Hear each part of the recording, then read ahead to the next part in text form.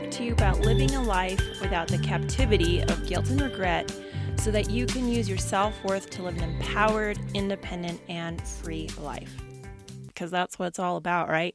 And I am your host, Bettina Brown, and I will start off, as always, saying that I am not a licensed counselor, psychologist, or psychiatrist, but I am a student of life and a healthcare professional who absolutely loves to research and loves to pay it forward. I learn a lot, and I love to share what I learn.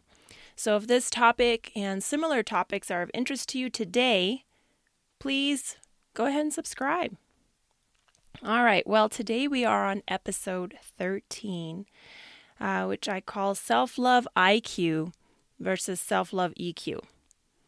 And I recently read several articles, books, and I'm taking an online course because I love to do a lot of things at once.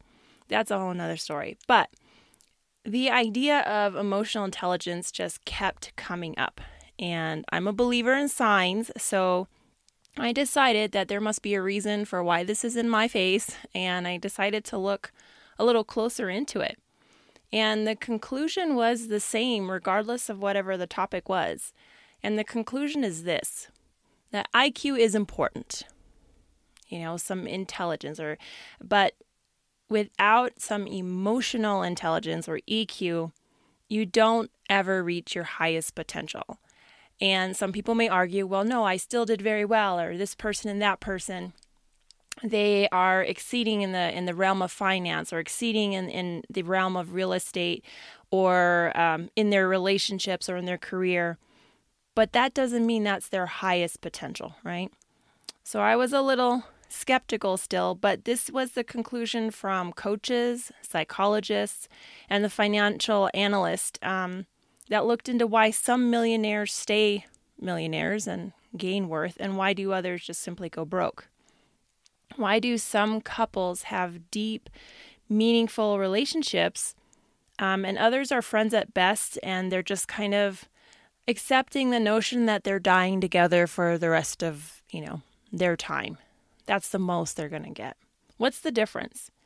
And it seems like everything boils down to the emotions that we already have set in place, that we put there, or perhaps were placed there by previous circumstances or culture. So I began to wonder if we can have self-awareness IQ and still struggle with becoming fully aware and believing and appreciating our importance, and having that kind of translate into everything we do, from our relationships to our career, to our friendships, to what adventures we're excited to start. Could that have something to do with it? Or perhaps if we don't reach our full confidence, are we not able to pursue things that are important to us? So I had some questions, and I decided to do a little research. And this is what the podcast is therefore about, my research today. So I'm going to start off with number 1, definitions, right? We got to start with definitions. So IQ versus EQ. And it helps to start on the same page with this process. And IQ stands for intelligence quotient. I forgot it stood for quotient. I couldn't even remember that part. It was like, IQ, whatever that is. But intelligence quotient. And what that means in the regular English language is that this is all the hard information. Hard in quotation marks. So it's similar to hard subjects or the hard sciences like chemistry, biology, mathematics. Something is or it isn't. For example, 2 + 2 is 4. It does not matter what the person writing this equation down, what they're feeling. And it really doesn't matter what the personal experience or emotional situation is of the person looking to solve that problem. 2 + 2 is 4. That's all it is. And so basically, when we have achievements, we get honor roll, we are first place or we are second place in a tournament, that's just hard fact. It is or it isn't. Like this podcast exists or it doesn't exist. It's just period. IQ, hard facts. And you can take an IQ test to see where you are on the spectrum of things, okay? And looking into some of the articles, I found this one published in 2016, which examined the relationship of self-concept versus or with IQ, self-concept as in self-awareness, self-worth, self-recognition of worth. And what they found is that we typically are able to believe in ourselves and understand we have some right around adolescence, which sounds crazy because isn't that the time we're all struggling? Well, many of us were struggling to find ourselves. Don't we say that? They're finding themselves, and the attitudes go up and down and the hormones are left and right. But there's also some intellectual change. This is when you've accomplished certain things and you start to go one direction or another with that you have self-worth and that you have some meaning in life, that you have a place in this family. And by then you've also could possibly be on the other side where you've just not had a great family life and your value, your importance was negated. You were abused emotionally, psychologically. If that has all happened, usually by the age of 16, it takes a lot more work to change the outlook. So that does not necessarily change the IQ of that person, though it can, with opportunities to learn, etc. But it definitely starts to play into the EQ. So what does that mean, though? What is EQ? And some people call it EI, so are you emotionally intelligent, or do you have an emotional quotient for EQ? And it was not as easy to find what the definition of EQ is. And part of that is because it's a soft science, that it's when it deals with emotions, it's not one or the other. We typically have more than one emotion. We can have it from second to second, but it can fleet. You can't argue. If I'm happy right now, that's not up for debate. If I feel happy, I'm happy. You may not be happy that I'm happy. You may not be feeling that I am happy. You may have doubts of why I'm happy, but it doesn't have a concrete fact. And so that's why it's a little harder to study. And there is no test that is nationally or internationally recognized as the emotional intelligence or emotional quotient test.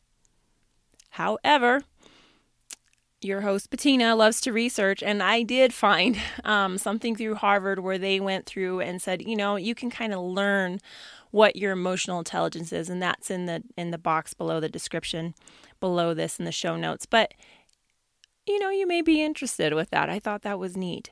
But self-management, self-awareness, social awareness, and relationship management all fall under emotional intelligence.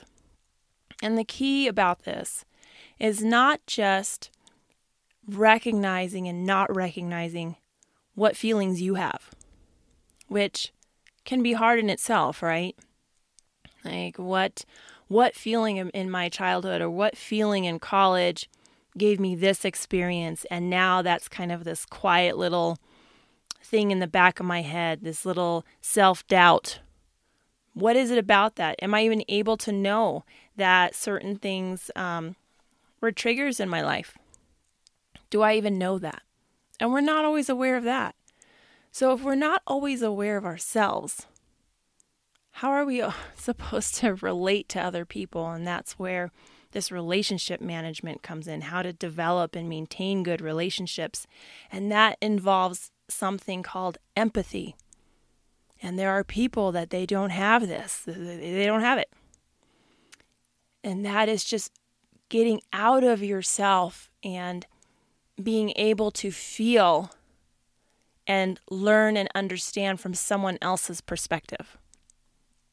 And if you can't do that, then you're not very emotionally intelligent. And we can kind of tell people like that, can't we? When you talk to them long enough, you're like, they only think about themselves. Wow, getting outside their own head is impossible for them. You can feel this and you can know this, but the person that doesn't have emotional intelligence, they can't feel this. They don't know this. They wouldn't even be listening to this to learn about emotional intelligence because they wouldn't even think they need any. And they don't even know what it is. So it really does take both of them, this knowing your emotions, other people's emotions, and how to alter your behavior so that you're kind and polite in all of them. That's emotional intelligence. So how does an IQ and an EQ relate to your self-worth and your self-love? So for this one, I put A. IQ, we know what and who we are. We know that we are supposed to be important. We know that we are supposed to love ourselves. We know we're supposed to forgive ourselves and respect ourselves, and that we have skills that we can share with other people, that we have had experiences that can help us, that we have a story to tell, that we can change other people's lives just by the gifts we have to give the world. And we know that our worth is not related to what we can give someone else, whether it's status or money or relationship. We may know that. We may know that in our mind, cognitively, consciously. But EQ, in this instance, actually relates to internalizing all of those other things. Internalizing and knowing that you have some worth. Knowing that you have something to bring to the table. Knowing that in a way that your posture is different. You're not cocky, but you walk with confidence. You exude out what you already have inside of you. And that is the difference. So you may know intellectually that you're an important person, but you don't know in your body that you're an important person. And so when we don't know that, we tend to have less positive experiences with social situations. We may be that wallflower. We may never want to be called on in class. We may not want to be in relationships, or if we're in relationships, we're just used and abused because we can't stand up for ourselves because we haven't internalized that. So I was thinking about words that we may use in our everyday language. So I've heard this said several times, like, that girl, she doesn't even realize she's pretty. And I'm not trying to put it all on a visual thing or superficial, but there are times when you can tell that someone knows that they're pretty. You know, they've been blessed with some genes, and they may or may not have to use extra products, but they know they're pretty and may utilize other things in life, like their brain, and may not, because they think they're pretty and their beautifulness will last forever. Then you have other people that you can just see and meet, and they exude just some inner beauty. They almost glow with joy and happiness, and they are pretty, but you can tell that they would never believe it in a million years if someone told them, like, oh, no. And I believe from the research, and then just living, which is the greatest research there is that I think the happy medium is somewhere in between. Knowing that you have certain physical, emotional, spiritual, intellectual attributes, but being aware of them. Not with arrogance, not with, I'm better than everyone else. And also not with, well, everybody's better than me. There's a medium that someone has, knows, does more, but then there's the other side. Someone has, knows, and does less. We have to know it, but it's all about internalizing that. So, lastly, I looked this up and figured and tried to figure out, what is it about self-appreciation and self-worth that why are we not able sometimes to internalize that? Why is it stuck on an intellectual level? And some people, and I may have been there, as in I have been there, knew it on an intellectual basis, but it never seeped into my subconscious. Not for a long time. And I looked up and found 3 things. One is doubt. Doubting that we really are important. Like, you kind of know it. It's like those affirmations that you put on your Post-its. I'm going to win the lottery today. Knowing when you're looking at it and thinking about it, you don't believe it. You know, nothing about it is true for you. You totally doubt. You may have had a lot of external experiences that kind of substantiated that doubt. Or you may have had so many circumstances that you created in this self-fulfilling prophecy, but you don't trust, you don't believe that you really have worth and importance and beauty within you. The second one is fear. So there's a lot of fear in rocking the boat, isn't there? And being outside the norm of your family or in your relationship or your workplace. It's a scary place to be. We subconsciously fear losing relationships. We may not like the relationships, but that status quo, that comfort, that's almost like a crime for people. We love to stay in comfort, not knowing that it is in the discomfort that the greatest rise and the greatest change happens. So the last one that I found, per all the research, is anxiety and guilt. And these are kind of the more common signs that something's up with our emotional life, that something may be off that we're not looking at or recognizing or taking the time to evaluate and sit with that emotion. Because let's be honest, sitting with some of those emotions that's not a great day that you think about. Like that would not make my week to sit with that emotion and really feel all of that. And guilt. Why would you want to be guilty? Where you feel guilty that you're going to move up, that you will get out of that neighborhood, that you will make more money, that you will achieve that relationship, that you will maintain your career, that you will excel outside of your career and other things. So the 4 things again of why we may not be able to emotionally accept that we have self-worth are doubt, fear, anxiety, and guilt. And so, per a lot of these articles that I read, there was something that this one therapist, I felt like they just hit it spot on. That without self-esteem that you get from being emotionally aware of where you are, some emotional intelligence, a happy and fulfilling life is just not possible.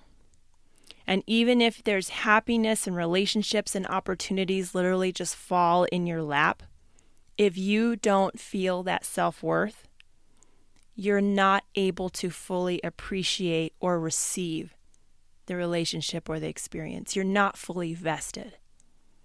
And that is sad. I think that is really sad.